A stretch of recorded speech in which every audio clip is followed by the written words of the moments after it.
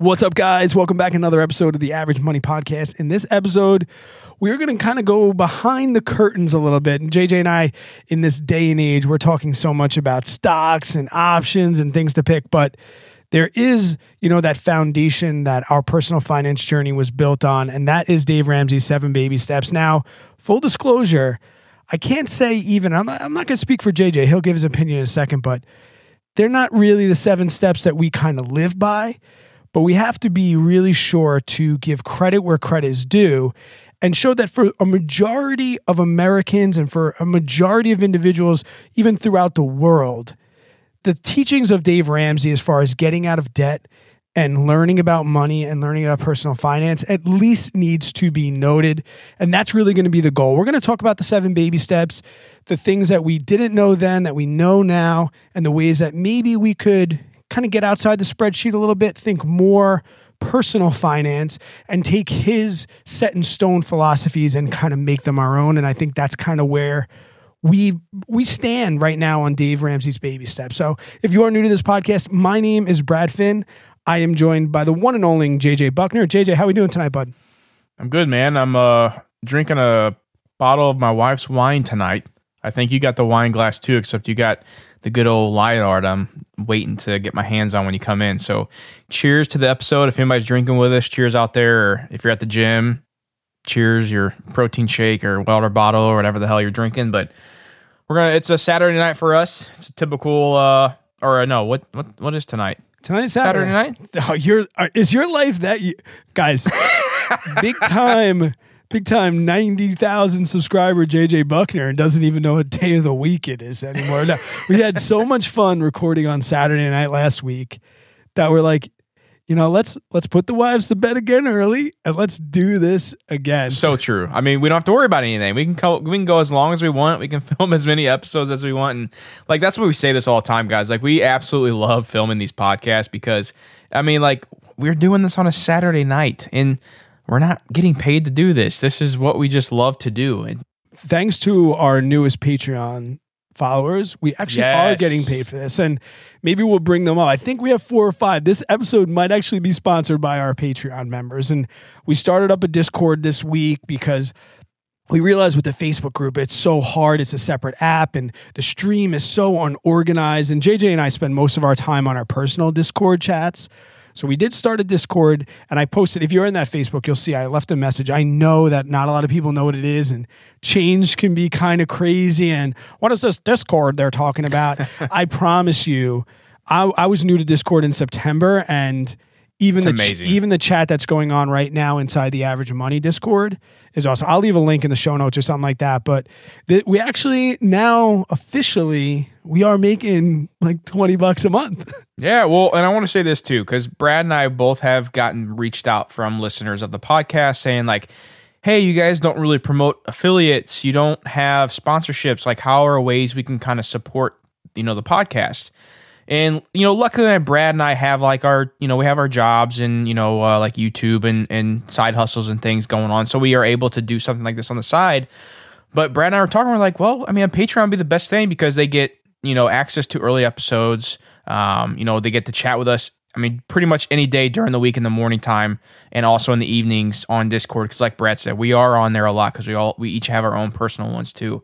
So, if you guys are looking to support the podcast, join Patreon membership. You guys feel free to ask any questions to the Discord. Facebook page is still open, but it was very hard to manage. And Brad and I would miss so many things to where a Discord, it's just so much more organized. You can organize by chat and things, people that don't know what it is. And yeah, that was, we weren't we're not ditching Facebook. We just felt bad. I was like, JJ, did you see that comment? And he's like, no, because they organized their stream weird. And we really think that this podcast and this community could really grow.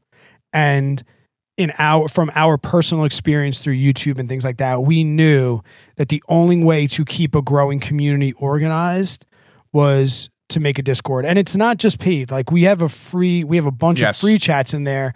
We just were, like JJ said, we wanted to give people opportunity. People were DMing me after the episode a couple weeks ago, hey, can I give you a couple bucks so you can fly there and see JJ? And I didn't want to be Venmo me. I think I wrote it out in the Facebook group and I saw it. I was like, I got to take this down. It just seemed dirty. But now for $2.50 a month on Patreon, you can get some extra access. A way for us to give you guys some added value and stuff, and then also give you the opportunity. But it's not just paid. Like Discord is also free, and as somebody asked in the Facebook group, is the free like this? I'm like, it's better than this, because even the free chats are organized. Yeah. What's your thoughts on tonight's episode, JJ? Was I pretty much spot on with the intro there? I feel like, especially long since my days of YouTube Baby Steps Brad, people think that, I'm against Dave Ramsey now, or, I have credit cards and I have these things, so I can't be a Dave Ramsey. I still feel like if I bumped into that dude, handshake and a hug for him, man. So much respect for, Dave is the OG. Let's just all say it. He's the OG in the finance space. I know I would probably guess 95% of the finance YouTubers out there who've been around for a bit got started with Dave Ramsey. I was one of them, and he's definitely the foundation of the finance space. He has the baby steps. He's had them set in place. And again, kind of like you said, Brad, we'll touch on our thoughts. But I would say this, for the average American who is not looking to further advance their financial capability, they're not looking to grow their net worth, they're not tracking their net worth, they're not, super nerding out on everything. I would have to say Dave Ramsey's baby steps is what I would lead any other average American towards, because of how well put together it is. Everything in the steps, and again, we're going to break it down here one by one and give our thoughts on each one. But in a general sense of things, I think for the average typical American who doesn't want to further advance their finances in like a kind of that next step basis, that the baby steps are the great foundation for everyone. Two things, and this is only because it came up in comments. We often say average American and things like that, and we're mostly referring to like the ways to invest are kind of like Americans. We know we have international listeners, and I can promise you, because when we say average American, because a lot of times we're talking about brokerage accounts and taxable accounts and retirement accounts that are pretty United States focused. That's where we're from. But I will say, for the record, this is one of those that if you are an international listener, I think the philosophies and stuff are going to be helpful. And just to follow up, I think the only argument that I've seen now is it's really like maximizing efficiency. Like if you follow Dave Ramsey's plan to a T, you're going to win. You can't. Yeah, you're going to win. You can't get screwed over. Nobody gets to the other side of Dave Ramsey's program and is like, I regret that. I never should have done that. I'm worse off with my money and my personal finance than I was before. There might be some people that are like, I could have made a little bit more, or I could have invested a couple different ways. And I don't think, and I'm not saying there's nobody, but the people that I've talked to in the last 4 years of being involved in this, and like I said, starting my channel as Baby Steps Brad, it's been pretty much a tip-top, review. I just want to reiterate that Brad and I both have the largest respect for Dave Ramsey. I honestly think he is one of the major reasons why I am doing what I'm doing today. He kind of lit that spark underneath me when I was looking to pay off my student loans, and I had no idea what I was doing in the finance space back in 2014. And I did a random Google search on the internet while I was sitting in my cubicle at work. And I searched, how do I pay off my student loans? And Dave Ramsey's face popped up, and then the rest is history. And I became obsessed with bettering my financials and growing my net worth as year over year. So for anybody that is listening to this podcast and has no idea what we're talking about, just a brief overview of who Dave Ramsey is and what these baby steps are that we're talking about. Like, no, we're not going to be talking about our kids tonight. Dave Ramsey has one of the largest podcasts in the world. He has an everyday radio station that's syndicated all over the world. He also streams that live on YouTube every single day. He is a rags to riches kind of story. Some people would argue some of the things that he says that they're a little storytelling, but he, went through that bankruptcy, started in real estate, and then pretty much figured out a way to get himself out of the hole that he was in. He has family. He's older now. I would say in his 60s. Sorry, Dave, if you're in your 50s. But he created, or he's well known for two things that you might hear. One is which is Financial Peace University.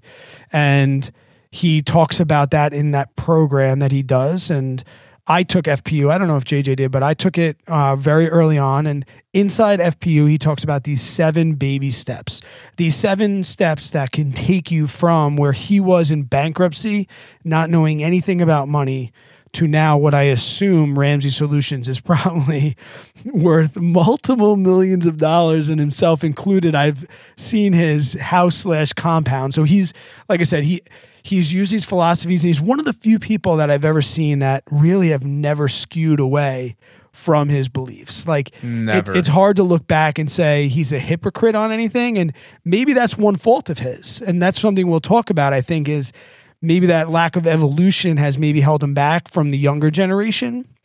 But, you know, he's a good dude. And if you are one of those people that's starting out, like listening to this podcast, like, I'm still in debt, I'm trying to figure it out, and you haven't heard about Dave Ramsey, you can listen to what we have to say, but I definitely would recommend at least starting it. I don't think he's somebody that you're going to follow for 10 years, but he is the foundation. Definitely. 100% agree. So, Brad, I guess for today's episode, you know, let's run through these 7 steps.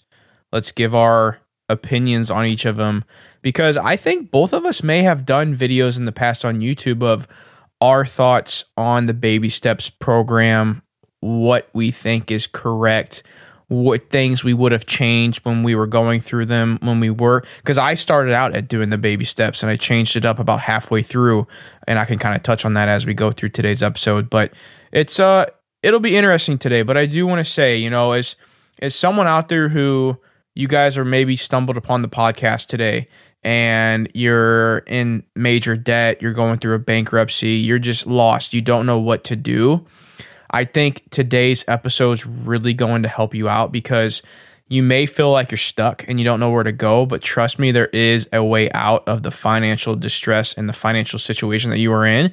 It's just going to take a little bit of work up front. You know, you're not going to get anything handed to you in life. You got to work for it. So if you want to make the change, it's got to be up to you. But today's episode is really going to help you out. And full disclosure, JJ, you can call me a liar if I'm speaking for you, but we do not follow the Ramsey 7 baby steps currently in our life. And that's not because they're wrong. It's just because of, like I said, that way that you adapt into your own personal situation. Is that fair to say, JJ?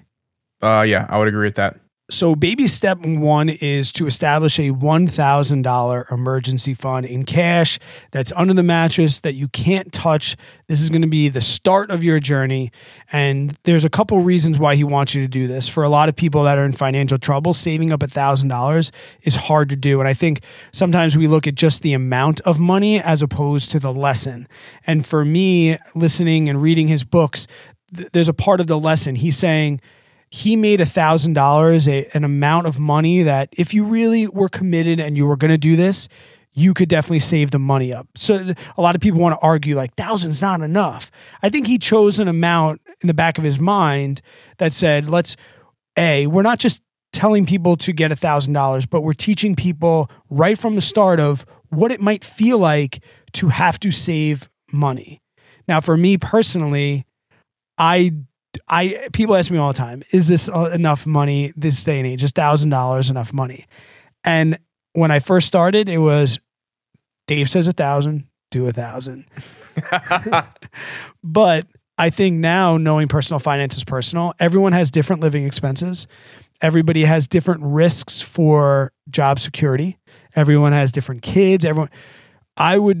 And I think too, when he started this, if we counted inflation, I think I did the video like maybe 2 years ago where I did like, if you took his $1,000 baby step 1 and accounted for inflation, it would be like $1,800.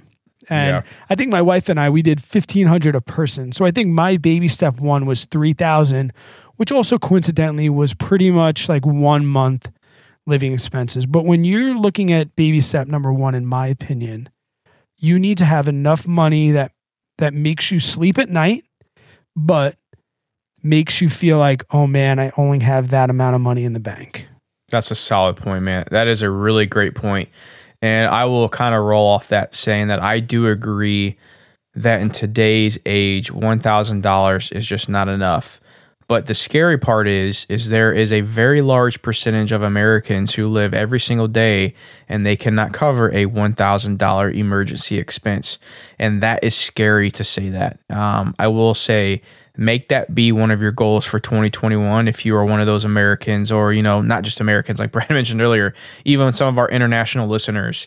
If you can't afford a $1,000 expense, make that be your first goal for 2021 and saving up that emergency fund. But with that being said, I do think $1,000 is not enough. Yeah. You need, so my wife and I, we had around $5,000 in the bank whenever we were kind of starting to pay off our debt right out of college for a couple reasons. Let's say you have a car and your transmission goes out. What are you going to do with that $1,000 in the bank? That's not going to cover a full transmission replace. Yeah, you can go stick it on the credit card or do whatever you got to do to get the bill paid, but you're not really making progress doing that. So I like having that cash sitting there for kind of the worst case scenario. If you get your AC goes out, if you live in, if you own your own home, that's probably we're talking a $4,000 to $7,000 expense, depending on what all you do and where you live in the country or in the world. So having the $1,000 is just, that doesn't cut it for me. And again, I am gonna nitpick these baby steps today just for the entertainment of the episode, but also I'm giving my true thoughts here. I mean, this is really what I think now, as being someone who I do feel that I'm pretty well knowledge in the financial realm, being in the space so long and literally reading books and articles and listening to videos day after day after day because I'm so passionate about it, that I do think you need to have a little bit more than that $1,000 for the baby step one. And we'll use my next point to go into baby step 2, because I found out that there's 2 types of people that enter baby step 1. Okay. And most of the people have debt. It's very hard to stumble upon Dave Ramsey if you're not in debt. So when I got into it, and maybe you're one of these 2 people, you are either, I have a ton of debt and I have no money, so I have to raise up to that $1,000, and that $1,000 is going to be hard for me to hit. Or the other extreme, which is what I was, you have a ton of debt, you have some fair amount of money in the bank, and decreasing the cash in your bank down to baby step 1 is also very, very frightful. So for me, when we started it, I probably had, I know how much debt I had. I had $189,000 worth of debt. And I probably had $1,000 or so, I think it was $1,300 a month in minimums and debt payments. And I probably had $12,000 in the bank. Whatever you decide your baby step 1 amount's going to be, we said that it was going to be $3,000. We emptied our bank account to $3,000 to get started on baby step 2. And I will say that I don't care if your baby step 1 amount is $1,000 or $10,000. I'm not going to debate that with you. But I will say, when you get to the number that you think is your 1 month living expense, that's going to be your 1 emergency month, empty your bank accounts to help pay off your debt. And I think it'll seem scary, but that fear definitely motivated me to succeed. Yeah, I'll second that, Brad. So we did the same thing. We had $60,000 in student loans. That's all the debt we had. We didn't have any car debt, credit card debt, or anything like that. It was strictly student loans of my wife and I coming out of college. And so my wife graduated a year before I did, so she was working. She was already kind of focusing on paying down those student loans, but this was before I even heard about Dave Ramsey because I was still in college, still living it up, you know what I mean? But not worrying about my student loans. Still living it up, buddy. That's right. But once we figured out about Dave Ramsey and everything, and we really got focused on paying down our student loans as fast as possible, is we ended up, I think we had around $10K in cash, and I really had to talk Lindsay into pulling more of that money out, kind of like you guys did down to your $3,000. We got down to the $5,000, and Lindsay felt very uncomfortable, but I listened to the podcast and the episodes, and I said, well, babe, that's going to motivate us to get this debt paid off faster so we can put the cash back into the bank so you can feel safer and sleep better at night. She's like, okay, yeah, let's do this. Let's get this debt going. And luckily, Lindsay was already working on her loans while I was still in college, but we ended up paying off our $60,000 of student loans in around 9 months or so after I graduated. Beautiful. And we'll talk about the debt payoff. And actually, I'll go into that right now, but I want to say, if we forget to mention it in baby step 2, it does not matter how fast you pay it off. And if you get involved in the Ramsey community, you're going to see people, I paid off this amount this fast. And you're going to start to judge yourself like, Susie paid it off in 3 months. What am I doing? Like, I think there's an overarching kind of philosophy that we have to have through baby steps 1 through 7 is this is personal finance. And your story is going to be so different than somebody else's. And the major mistake that I made, overarching this whole thing, was comparing myself to what other people were doing. So like, you said that you paid that off, great. And I paid mine off in a certain amount of time, great. And you're going to pay that off in a certain amount of time. So great. So let's get to the baby step 2, unless you have anything to follow up on baby step 1. Well, no. Baby step 2 is what I was getting ready to touch on. You want to introduce baby step 2? Yeah, so baby step 2 is pay off all of your debt except the house using the debt snowball method. So there's a few things here. First and foremost, I will agree that everyone, once they have that starter emergency fund in place, that paying off your consumer debt should be the number one goal on your list. With that being said, Dave says that you should not be investing in baby step 2. And Brad, you and I had many debates back in the baby steps Brad's era of how you disagreed with me on investing during baby steps 2. And I said, well, I would at least be putting, if you get a match in your company, at least do the match because you'd be missing out on free money. And then also I would say I was putting money into my Roth because I wanted to take advantage of the taxes and being so young. So that kind of goes hand in hand there. And I know a lot of people would disagree with me on that. And I know a lot of people that would agree with me on that. So you got to find the happy place. And again, this is going to be kind of a broken record, but personal finance is personal. It's what works for you. And here's something else too that Dave would argue with me on or kind of act with me on is that you don't invest during baby step 2 because for those of you that are money nerds out there, it does hurt not investing in your 401k. It does hurt missing that free match, free money company match. So that entices you to pay off that debt even faster so you can get back on track with investing and getting that company match that you do at your job. Yeah, I'll agree with you that I can't say I was more gung-ho Dave. I think we found Dave at different times in our lives, and you were kind of coming off the peak curve when I was the peak. And we've mentioned before, I used to debate you and you'd smile like, I've been there, bud.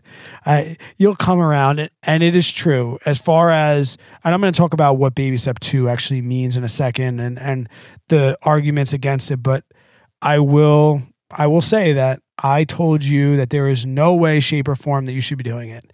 And I will also agree, full disclosure, I now advise people if you do have a company match, that is free money and it's a long road and that should be a good idea. And the Roth thing, I'm still up in the air for. I know the Roth is time sensitive and I think I would look at that in consulting in an individual basis. Like what types of consumer debt do we have? But that's right. Hang on. Cause I gotta say it. It really does depend because now we're on this subject. I want to make sure I touch on it real quick. If you have a very high interest credit card debt, I don't give a shit about that company match. Right. You're paying 16, 18, sometimes 20+% on that credit card.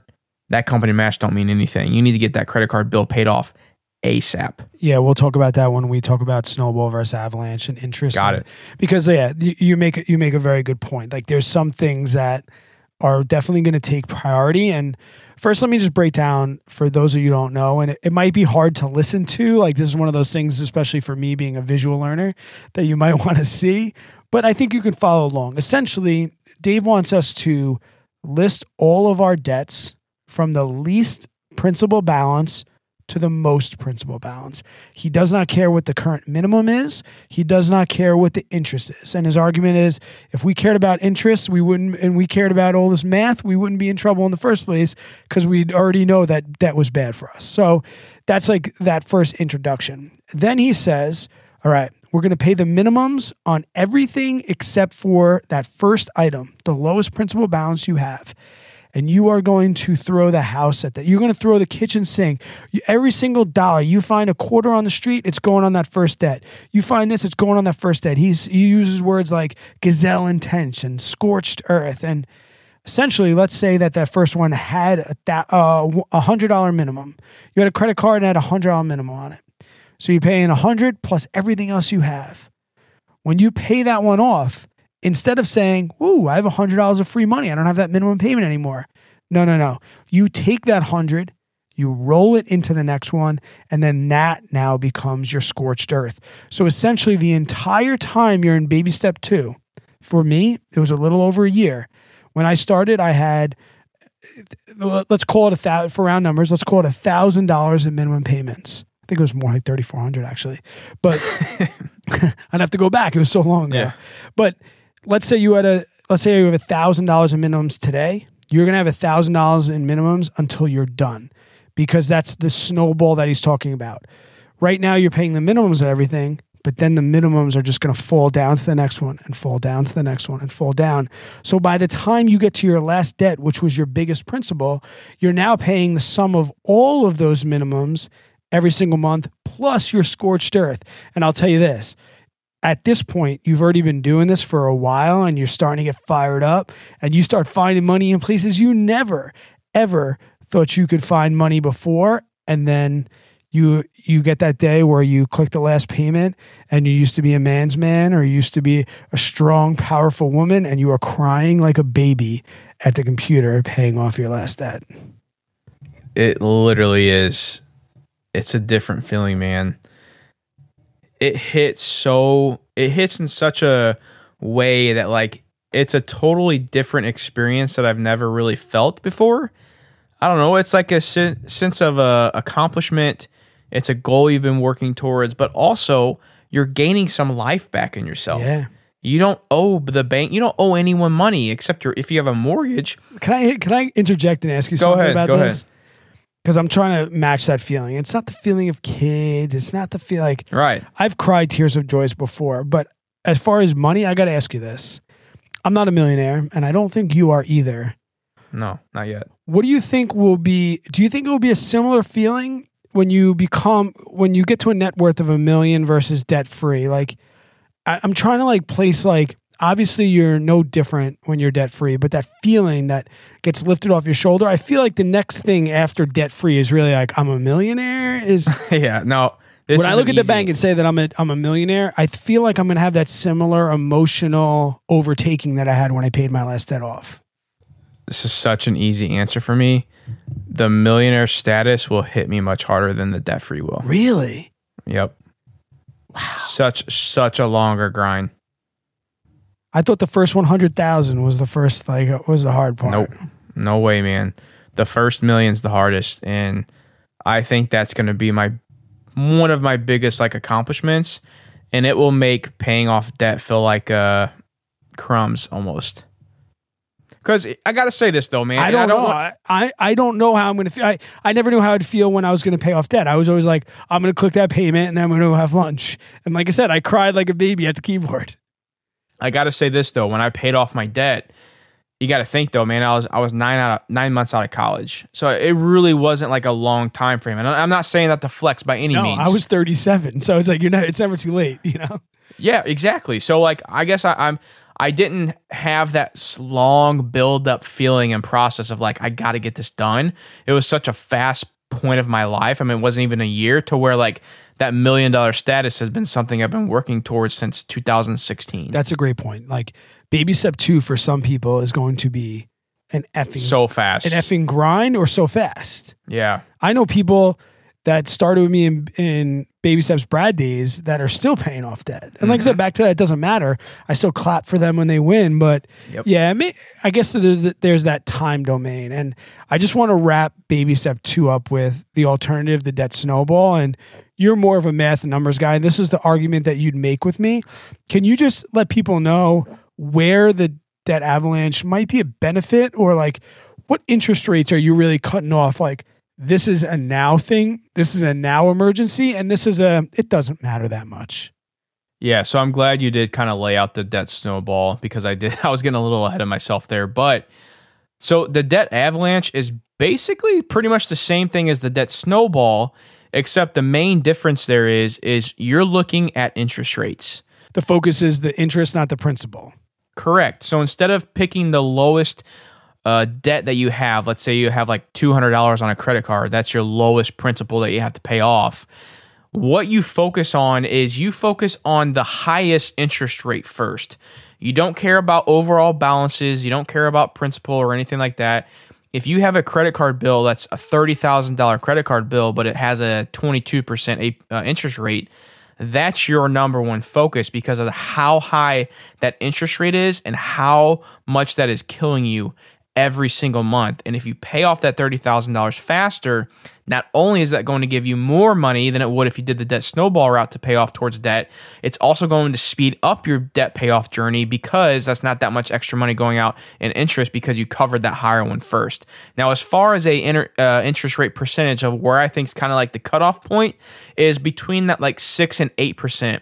Personally, I'm a 6% or over guy is a pretty high interest rate for me, especially the time that we live in. So if you have anything that's over 6%, I categorize that as like a higher interest rate that needs to be paid off ASAP.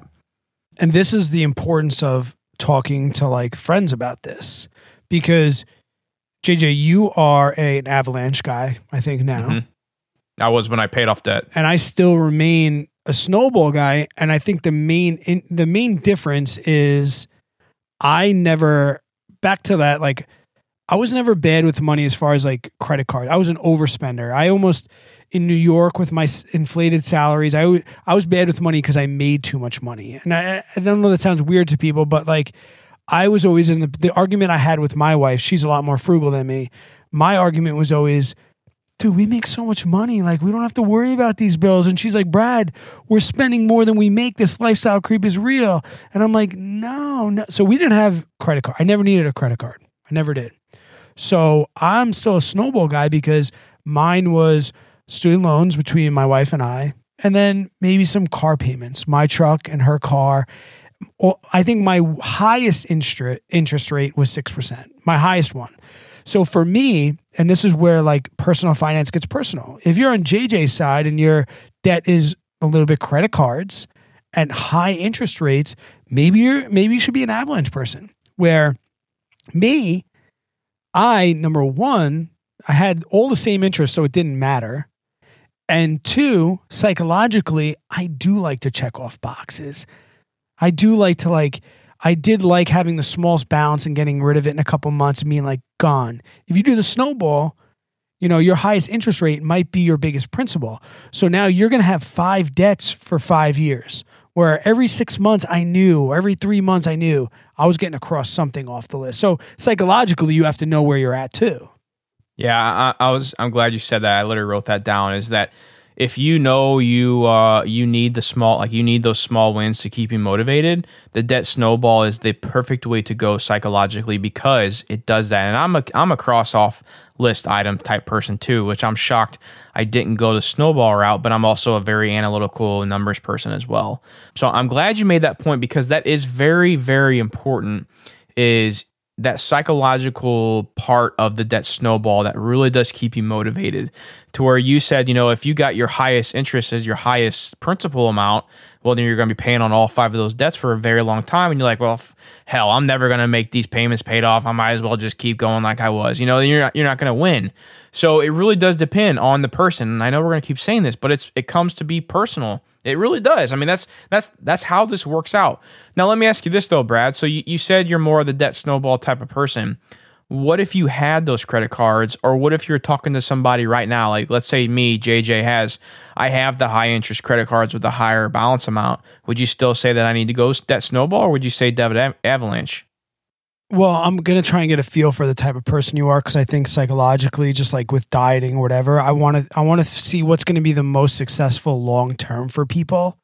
But yeah, if somebody has a credit card debt, that's the other thing with credit card debts too. Unless you're really, really in trouble, the principal balance isn't usually going to be as high as a student loan or something like that. But no, I have no problem whatsoever advocating for attacking credit card debts at at 15, 18%. I'm going to move those to the top of the list. But I will, like I said, getting to know somebody, and that's the beauty of like consulting. You get to know people and you kind of win with them, is you get them to say like, Brad, the interest doesn't matter right now. And I say, okay, well, and this is a point that I'll make. Nothing we do in personal finance is set in stone. You can be an avalanche guy today and a snowball guy the next day and a snow girl the next. So facts. If I get somebody that has credit card debts, I'm going to say, hey, let's go for those first. But do you like to check things like how psychological does this need to be for you? If they're like, it needs to be psychological. I'm more worried about the momentum long term, especially if they have a huge principal balance. I know that this is going to be a journey for them for a year or two. I'm not worried about it. So if somebody needs to check off boxes, I'm going to move those higher interests down. If someone's like, Brad, you're working with me, I'm going to do whatever you tell me to do, and I'm going to do it like you're my coach, then yeah, I'm going to move the high interest up to the top, and I'm going to do a hybrid of both. And there's no debate. Either way, you're going to be paying off debt. And this is back to that, like, which way is a little bit, quote, more efficient for you and what's best for you. Either way, you win. At the end of the day, you're going to pay off debt. Whether you do a debt snowball or debt avalanche, you're going to pay off debt. Yeah, no, I agree with you 100% on that, man. So let's, we spent a lot of time on the debt one, but I think the baby steps too is probably the most time spent people like in a baby step. I think that's where probably majority of the time people have spent is either that one or baby step 6 probably, which we'll get to that in a second, but go ahead. What you got? Yeah, no, and I'll tell you this. I thought baby step 2, even though it was the longest, was the hardest, and people still in debt will hate to hear me say this. Don't ruin it for him, Brad. No, you know what I'm going to say. Yeah. Paying off debt is so much easier when it comes to personal finance than being debt free. When you are debt free, you have a lot of money, but deciding where it's going to go is when you're in baby step 2, you have one job, pay off all of this. Then you get out of debt. And I used to think that getting out of debt was the end of the journey, like baby step 2 was the end. Oh no, young guy. Yeah. Oh my God. I have spent more sleepless nights worrying about baby steps 3 through 7 than I ever did with baby step 2. And I'm very excited to touch on baby step 7, which we'll do at the end of the video. But I do think that's one that doesn't get talked about enough. And everyone's kind of, once they get to that step, they're lost. They're like, okay, well now what? So I'm excited to touch on that subject, but we'll do that in a little bit. Now, as far as baby step 3, so baby step 3 is save 3 to 6 months of expenses in a fully funded emergency fund. So now you're taking that $1,000 starter emergency fund and you're ramping that up to whatever 3 to 6 months of expenses is for you. You need to be the one to calculate that. Sit down with a pen and paper, look at your bills online, however you do your thing, whatever's comfortable for you, and add up every single expense you have. Your mortgage, gas for the month, gym membership, insurance, whatever it may be. If you pay stuff on annual payments, include that into that emergency fund. Include that full amount. That's what I do, just to be conservative. Now, my thoughts on the 3 to 6, and I don't want to spend too much time on baby step 3 because it's a pretty simple one, but I am more of an advocate of like 12 months in cash, like for emergency fund. But also, with that being said, I use that cash for other investments. So if I find a rental property that I can have a down payment for, that cash is sitting in there for that. I kind of ramp it up. But also the line of work I'm in, I feel like my job or career or business could be gone tomorrow, and I want to make sure I got that cash for my family. We also like to travel, so like if we want to take a little break and we got the cash there to do that, it's just a little bit of extra freedom we have having that larger amount of cash in the bank, and it actually can decrease the lower you make your lifestyle too. So like if we pay off our mortgage, you can decrease that overall fully funded emergency fund by whatever your 6 months worth of mortgages was. So now you got freed up, a few $1,000s in cash. So that's kind of real quick my thoughts on baby step 3. And you might be saying to yourself, these guys are 40 minutes into this podcast and they're just starting 3. Yeah. I know. Listen, we never try and drag episodes on and we never try and cut them early. So hey, maybe you got to press pause, go crack another beer and put your feet up because this is valuable stuff. So I just checked the clock. I was like, oh shit, it's 40 minutes. So the main thing that you mentioned, I think this is the overarching theme that we need to have for baby step 3. It really depends on what your income security is and what your risk tolerance is and your age. And I think risk tolerance and age kind of go hand in hand. And I also need to let people know that if you're starting with baby step 1, if you put yourself on the same financial education as all the baby steps, this will be very confusing to you because as we just mentioned, baby step 2 is going to be a long time. And while you're doing baby step 2, you're going to be actively learning about 3, 4, 5, 6, and 7. So when you get to baby step 3, this is when we can kind of loosen the reins. Why? Because you're debt free. The only thing that's really effing you over in life is being debt free financially, not in life, but financially in life is being in debt. And we can't argue that.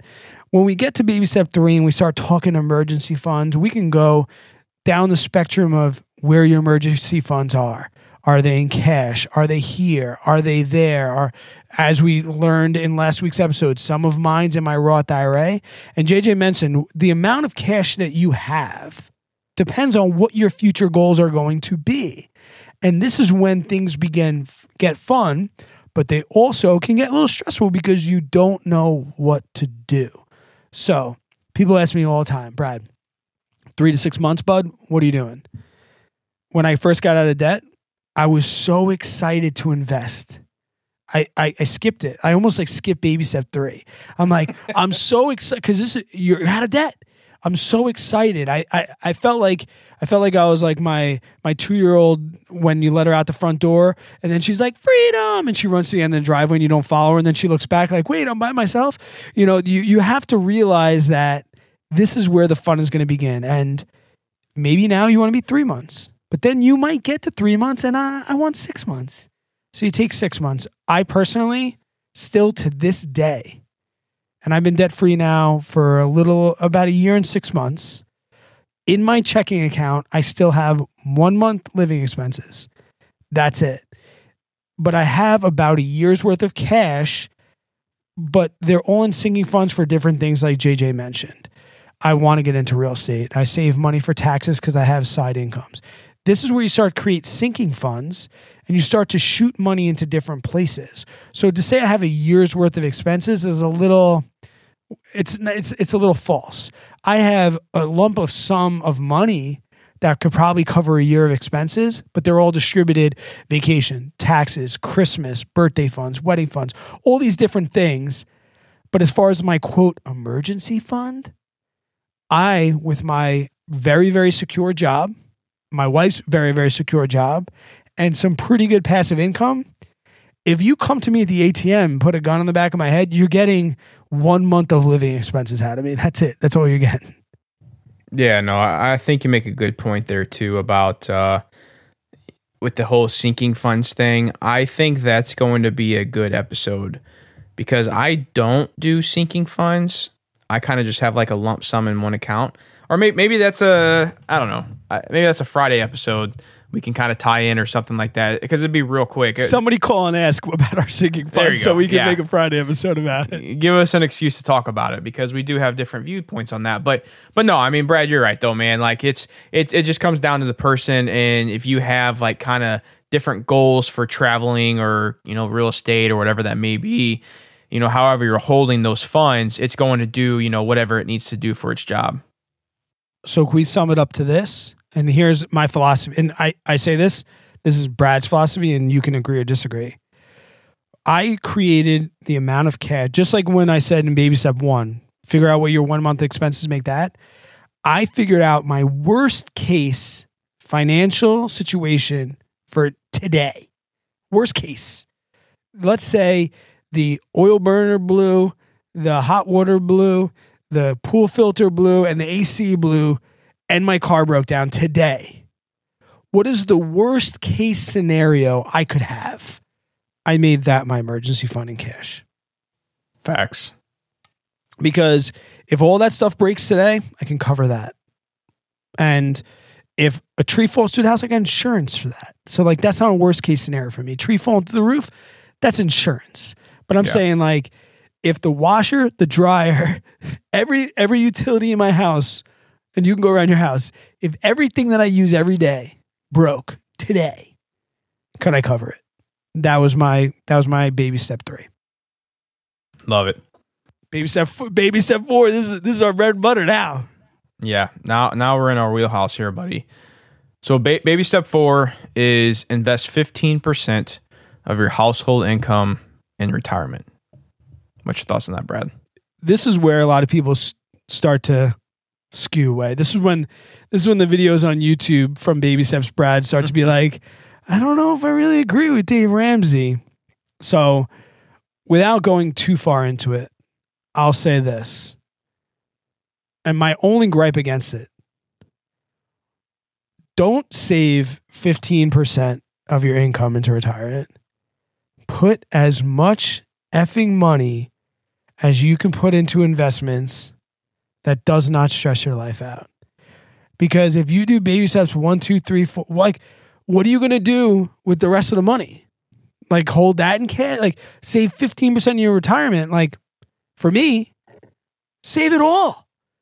That's my only gripe against it. Like, I hate that you put a number on, like, if you have 50% of your money sitting around, Dave's like, hey, put 15% in. Okay, what the hell do I do with the other 35%, bro? But here's the part on that then, Brad. And you're 100% right. But most people aren't in that case. You know, like most people probably have a hard time coming up with a 15% to invest in retirement, because I still remember back when I had my corporate job working in the cubicle before the construction days. Even debt free? Yeah, man. Like, I mean, I remember well, maybe not debt free, but that's a very few amount of people. But hang on, let me finish my thought here real quick. I remember being at like the water cooler, right? And people are talking about like their 401ks because no one knew what the hell to put their stuff into at the time. And I remember people being like, oh yeah, we just put in like, 2-3% or whatever. And after talking to so many people, majority of the people out there really aren't putting that much money into their 401k or retirement because they can't afford it. And that goes back to your point, like even people who are debt free, maybe that's the different case. And that's kind of why, Dave does say the 15% here. But the point I'm making is, I think it is a good foundation, but for someone who wants to take the next step up, and we haven't touched on this yet, Brad, and I knew I was going to bring this up in today's video, but like the FIRE movement, for example, if I feel like a lot of people start on Dave Ramsey and then stumble upon the FIRE movement for kind of like that extra step. Right. It's like that extra step of what you can focus on instead of these baby steps. And 15% is not going to cut it in the FIRE movement. And the FIRE movement, basically, for you new listeners out there, is financial independence, retire early. And the gist around this movement is you're putting the highest amount of a savings rate that you can to be able to retire early. So you're putting way more than 15% into retirement. And if you max out your retirement accounts, you're putting more money into brokerage accounts and real estate and other investment vehicles to be able to get to that financial freedom number at a relatively quick rate, because you're able to live the life that you want to live sooner, rather than if you would just stick and put 15% in for the next 40 years. I mean, who wants to do that anymore? I don't. Yeah, and I'm going to follow what you said, because you are right. And I jumped kind of like right into the extreme there. And there's people at my job that are like, what do you mean you max your 457 and your 403B out? And I'm like, okay, let's go back. Let's rewind a little bit. I didn't always do that. And I don't expect people to enter baby step 4. And we're going to mention that 4, 5, and 6 are going to be meant to do at the same time. Like they're not, those were no longer sequential. We're going to be doing the next 3 in the same time. But you're right, JJ. If you feel like you need to ease into this a little, maybe I tell people maybe you're doing 4% now. Next quarter, raise it to 4.5%. Then in 6 months, raise it to 5%. You have time to raise it up until you get to the max. And that's what I did with my 457 and my 403B. I didn't wake up one day and I was like, I'm going to max both these out. I knew I got bi-yearly raises, so I haven't taken a raise in 4 years, because every single time I got a raise, I just contributed that into my retirement account until I ended up maxing it. And to be honest, I don't know what percentage that is. And that's the kind of another point to be made. Like, don't worry. And maybe that's really what I meant when I said save as much as you can. Don't focus so much on what percentage of your income you're saving, But by now at baby step 4, you've learned so much about personal finance. You've learned like about index funds and Roth IRAs, and you've listened to this podcast. And I didn't want to say like, maybe I came off as being like, don't do 15, do 50. What I meant was, don't focus so much on the 15. If it's 10% for you, but if it's 10%, next year make it 11. Next year make it 12. Yeah, I mean, build up to that 15% as fast as possible. Yes. I mean, because you want to be at least hitting that. But I mean, yeah, you make a great point there. Like for me to max my 403b and my 457 is more than 15% of my income. Right, exactly. So it's okay to go above and beyond, because I get so many emails where people are like, okay, I'm at 15% invested in my retirement. What do I do now? And I'm like, did you max your 401k? No, I'm at 15%. I'm like, okay, make it 18% and max your 401k out. Yep. Yeah. So, okay, well, that leads us to the next one then. It kind of goes hand in hand with this. And I know you and I kind of have a little difference of opinion here. I don't want to dive too much into this episode. I want to leave that for maybe its own little episode on its own, because it would be good. Just scratch the surface a little. We'll scratch it. We'll entice the listeners to keep listening for this episode. So baby step 5 is save for your children's college fund. So these could be, like an UTMA or a 529 plan or whatever it may be. So Brad, although I know your thoughts, what are your thoughts on this? Just scratching. I don't want to spend too much time here, because I do really want to touch on 6 and 7 here real quick. I am 100%.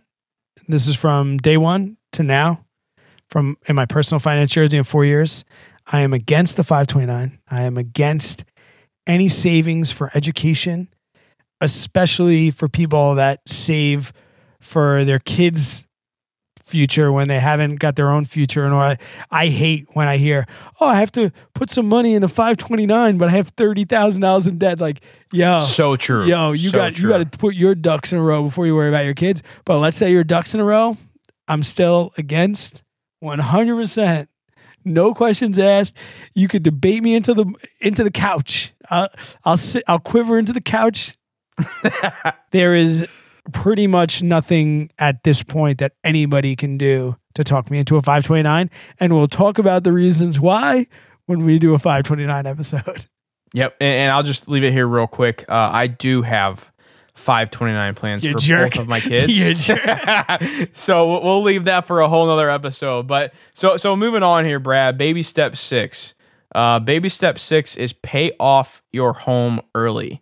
So again, a little bit of a difference opinion between you and I here. So what are your thoughts on baby step 6? I want to finish 5 just because. Okay. I just want to reiterate that if you want to save your kids' college education, I don't think you're doing anything wrong. It's just not something I want to do. Right. We'll get into it on the episode. When you hear that future episode, you'll know what I'm saying. Like, I don't think you're doing anything wrong. I have an alternate path. Yeah. No. Yeah. So I got some good stuff on that one too. I think that'll be a good one. So baby step 6, pay off the mortgage. I'm not paying off my mortgage actively. So there's a couple of things here that Dave Ramsey preaches. He preaches fixed mortgage rates. Definitely. I'm for that. Agree. He talks about 15 years, and I'm for that, not for rentals, but for your primary residence, I'm for 15 years. And I do not like when people are like, I'll just get to 30 and add some every single month. My rebuttal to that, and I just had this conversation with Joe Cirillo, if you're listening, buddy. He's thinking about buying a house. And I'm like, 30 years is a long time to commit to doing extra. Like, so many things can come up in your life where you're like, oh man, that double mortgage payment we were making, I don't want to make that anymore. That's a long time. So for me, I knew that was a long time. I committed to 15 years. And he says, put 20% down. I will speak, before I talk about paying off the mortgage, I'll speak from personal experience. I bought a house I could not afford. And I paid PMI before I ever knew about Dave Ramsey, and it sounded like a great idea. I'm going to get to buy this house. Oh, I'm not going to be living at my mom's. I'm going to have a house. I got to pay this PMI, blah, blah, blah, blah, blah, personal mortgage insurance. When I found out, like, what a stupid, quote, stupid tax that was, there is nothing that made me more angry than PMI. I was somebody that never paid a bill late, never did anything wrong, all these things, but I was paying insurance because the bank had to lend me money because I didn't have enough money to put up for the house. And it didn't matter how good I was with money or that I had a YouTube channel. I had to pay that every single month.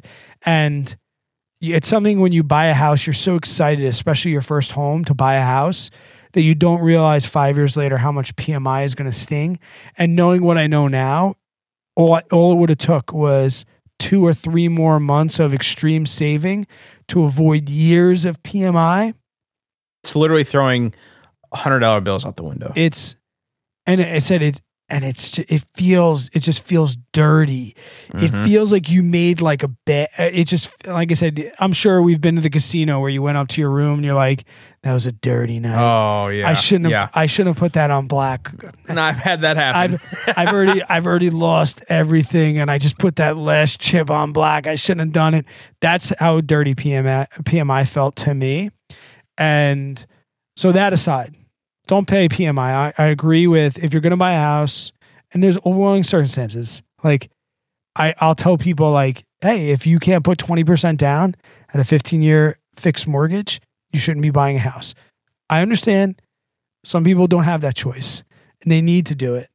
But if you have an apartment with your girl and you guys want to buy a house because you think you're going to the next level, good. Next level is don't be in debt, stay in that effing apartment and save 20% down, because just like baby step 1, you're going to learn a very valuable lesson, what it feels like to try and save 20% for a house.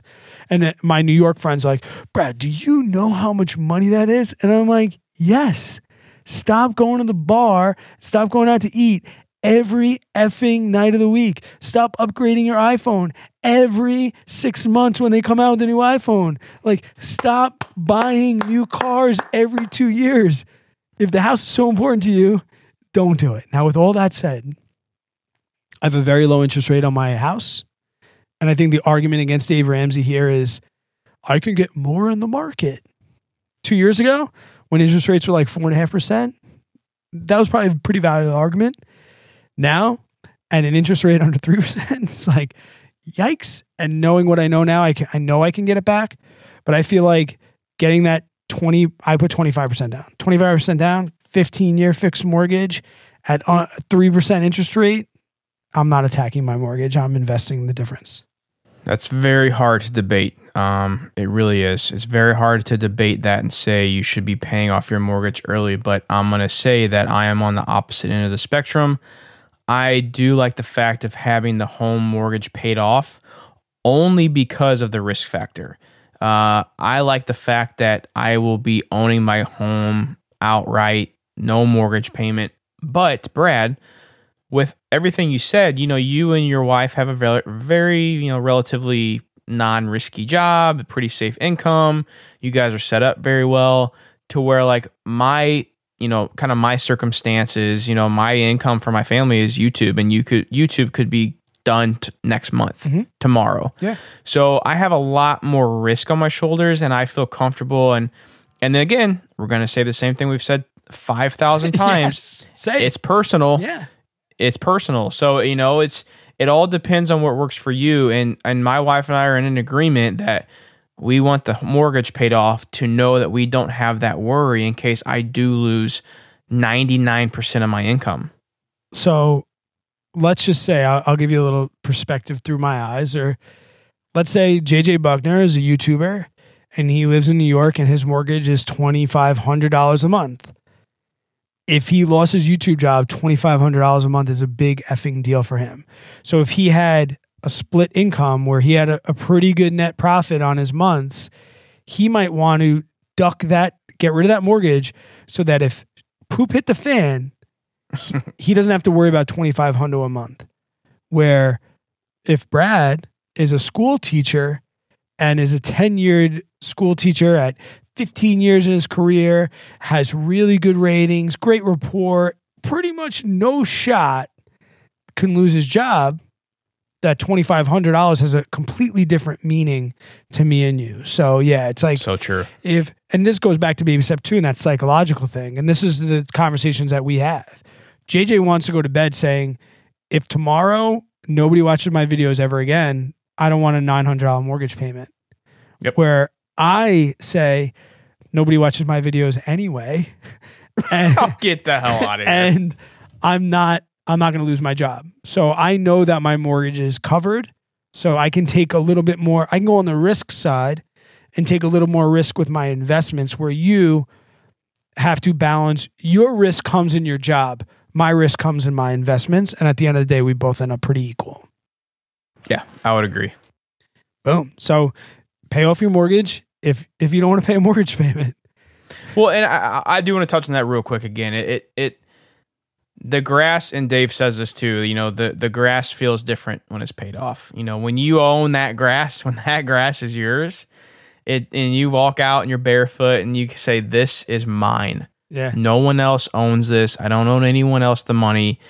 It's a pretty cool feeling. And hopefully my wife and I have ours paid off this year. You might get that in baby step too. Yep. When I paid off my truck, and still to this day, when I paid off my truck, that first month, every time I drove it, I was like, this is my effing truck. And when people are like, yo, nice truck, man. What's the payment on those Tacomas? I'm like, $0. And like, I remember the neighbor next door to me, they're older than me, but they had a mortgage burning party when I was probably like 17 years old. That's awesome. My parents went over there. They had a big party. And at the end of the night, they threw their mortgage papers that they probably printed out or whatever. They threw them in the fire. And at the time, I was like, okay, boomer. Now you're that guy. But now, yeah. And I mean, but for me, 15 years is a great timeline. Like, yeah, it is. When my dad passed away, he still had a mortgage. I bought this house off of his estate. And to me, I'm like, all right, well, back to like, I did the right things. When my daughter is 15 years old, I won't have a mortgage. Yeah, that's huge, man. If you know what mortgage rates go for in New York, you know that that's going to really free up a really big piece. And back to the 529s real quick is, if I take my mortgage payment from the day it's paid off and I forward that into future college payments, my kids are going to be good. Yeah. All right. Let's talk about baby step 7. And then we're out of here. The big one. This is the one that I am so excited about, because this is probably the one I've spent the most time trying to study and learn and know truly what to do over the past 6-7 years of me really having this passion for, financial independence and bettering myself financially. So for Dave Ramsey, baby step 7 is build wealth and give. Okay, but what the hell does that mean? I mean, like, what? Okay, like, I can build wealth. Yeah, sure. But how do I do that? So this is kind of my thought process. This is where the FIRE movement comes in. So the FIRE movement really does a great job. And Brad, I would consider us part of the FIRE movement. I feel like our podcast is kind of towards financial independence. And I really think this is the next step, the next level. You're leveling up in the finance space, because you are figuring out the different ways to build wealth and give, but to the next step, be able to become financially free. I consider myself, even though I quote work, I am financially independent, which to me means that I work the jobs I want to work when I want to work them. And I'm not retired, and I bust your chops all the time. You don't have a W-2, and you say, Brad, I'm not retired. I'm grinding on these Neo videos, and I get that. And I think you can be financially independent. Like, I'm pretty good with money if I didn't want to work.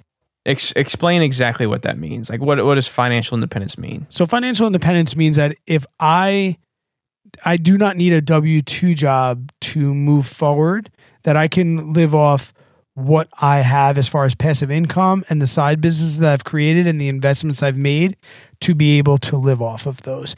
And I say this 100% from the bottom of my heart. I am still excited to go to my job every single day. I'm very fortunate in that. Even through COVID, where I'm teaching virtually and I'm streaming through videos, and parents are hearing me say things in the background, and I'm getting in trouble for and I come home, like, at the end of the day, I am blessed to be a school teacher. I'm blessed to teach in a state that pays teachers what they probably should get paid. And, like, just because I have a W-2 job does not mean I'm not financially independent. If my school district went under tomorrow, I wouldn't reapply for another job. I would pack it up, and that would be the end of my teaching career. Okay, cool. So how does one become financially independent? What are some steps to get there? What should somebody look at or focus on? If they're a 24 young kid, no debt, they don't have a home yet, but they want to focus on being financially independent, what should they do? Yeah, and we had an episode about like getting to financial freedom, and it talks about like how many expenses do you want to have and the lifestyle that you want to live. And it's pretty much it. I guess the rule of thumb is financially independent is you take your expenses at your most expensive year that you think you're ever going to have, you multiply it by 25, and that's how much money you need to have invested. And then you can live off the dividends, the capital gains, and things like that. But I'm more excited about baby step 7 as far as the giving piece. And I never realized that you can give in more ways than just money when you're financially independent. Because if there's one thing that financial independence has taught me is the value of time. And sometimes giving your time is way more valuable than giving money. And volunteering places and things like that. The volunteering I've done in my life has probably been some of the most fulfilling times of my life. And I also come from the service industry. My wife and I, we picked up at a restaurant because everything's takeout right now. And we went a little bit early. Grandma and grandpa were over. And we were going to go pick up dinner together. And there was this nice Italian joint around the block. And they pour a pretty good glass of red. And we walked in there on a Saturday night and there was nobody there. And I think we got about $160 worth of takeout. And the bartender poured us a glass of red wine. I gave her a $75 tip. And, it was a little bit of coming from the brewery and the service industry and knowing that Saturday night in this place, what it was a year ago, she probably cleaned up. And she was a bartender, a young girl. She probably didn't know as much about money as we know now. And she was probably struggling, and that probably wasn't her favorite place to be. And there was nobody else in there. But I was able to give because of the steps that I've taken. And the live and give like nobody else. I'm really starting to get that. And I follow Jeremy from the Personal Finance Club, and he donates so much money. And I'm just like, I'm almost envious of how much money he has to give. And it's not, but he has money to give. For me, I can't wait to volunteer and give my time and give my money. I think that's going to be the most fulfilling thing. And yeah, baby step 7 gets criticized. It's like, that's so vague. What does that mean? Mm-hmm. But the beauty of it is it means at that point, it just means happiness. You're going to do whatever you got to do that makes you so happy. Yeah, giving it's something that makes you feel just a different type of way. You can't really explain that feeling. It's something incredible you get. Like, even if you're helping somebody out, like, Lindsay and I have done the things where, you pay the bill, like somebody's eating, like for some reason I have a soft spot for, like people who like are eating alone at a restaurant, which I do it all the time. I like eating alone sometimes. It's just, I like my me time. But like if it's an older couple or older person or elder person or something, and it's just, I don't know, it's something about it is I want to pay their bill because it just, they've earned it. They have, man. Yeah. And like, you don't know what that person's going through, or like, even if you're the person in line in the drive-thru and you want to pay for the person, but something like, go do that. I will say this. If you guys are listening right now and you've listened to up to this point, if you want to do something, try it out. Pay for this. If you're going to get Starbucks tomorrow morning, pay for the person behind you Starbucks. It feels amazing. It really does. So the you giving, never get that thank you, but you don't need it. No, it's a great feeling. Your whole day is made doing that first thing in the morning. So I did want to touch on the giving part. Now, as far as like building wealth, I mean, Brad, you hit it with the financial independent movement and like the, times in by 25. I also I'm taking a little bit of a different route by going the real estate route. But again, we talk about all that in that financial independence episode. Maybe we can link that down in the show notes if people want to go check that out. Yeah. But I mean, that kind of, what's your thoughts, Brad? I mean, baby step 7 is kind of vague, but it really does kind of like that. I feel like that's the next step into financial independence. I mentioned this earlier with baby step 3. By the time if you look at each one of these steps at once, there's so much education and time and, inspiration that comes through that time. So when you get to baby step 3, you're like, oh, wow, the same as with 7. And I'm not at baby step 7. I still have a mortgage, so technically I'm not at baby step 7. But I am living and giving like I've never lived and give before. And the feeling is just incredible. And we'll start to wrap this episode up. But I will say there is one thing that we did not specifically state that I think can become a future episode, and that's why we didn't state it, is Dave talks about the types of investments to make. And he talks about mutual funds and growth and international and other things like that. We've talked about our investing patterns, and we'll talk about them more in a little bit. But I just want to, if you've heard about his certain ways to invest, you can keep following this podcast and you'll learn about how we invest. And I think before we get out of here tonight, guys, we want to do something that really you guys think that it's probably as you're writing them, you probably think it's like cliche or whatever. But I need to tell you, when we pay for somebody's Starbucks behind us, you guys leaving a comment, that's what makes our day. That fires us up. And our podcast has grown exponentially over the last couple of months through just seeing downloads and seeing reviews and seeing the Discord and the Facebook groups. Like I said, this, you guys are changing our lives for the better. And I think JJ wants to highlight one of those comments tonight. Yeah. So, every now and then Brad and I will read a review that we get, and you guys can leave us a review on Apple Podcasts. I think that's the only place you can leave a review right now. Yeah. But I got one today I got to read out. It's from JDub32 Falcons, and he says, favorite finance podcast. Quickly becoming my favorite podcast. Been watching JJ's YouTube for a while now. Him and Brad break down everything in finance that may seem intimidating to the average people to make it so understandable. Thanks, guys. Cheers. I mean, you can't beat it, man. I know we say this all the time, but I love them. I love reading them. I read every single one of them. I send them to you through text. It's just, it's something we get excited to see, guys. So we really do appreciate those reviews. It really does mean a lot to us. Amen, brother. It really does. And we know that sometimes there's some non-Apple people out there that can't leave a review, and you let us know and you DM us and you text us, and yeah, we're not stopping, guys. And thank you so much. We know this was a longer-winded episode, but something that it needs to be stated, and we wanted to give, like I said, full disclosure, even though we're selling options and we're that's so true. Yeah, we're YOLO. We didn't even get into the fact that we use credit cards. Like I said, this is, even though we may not be Dave Ramsey loyalists, I think there is, you have to remember where you came from. And I came from Baby Steps Brad, and I'm proud of that.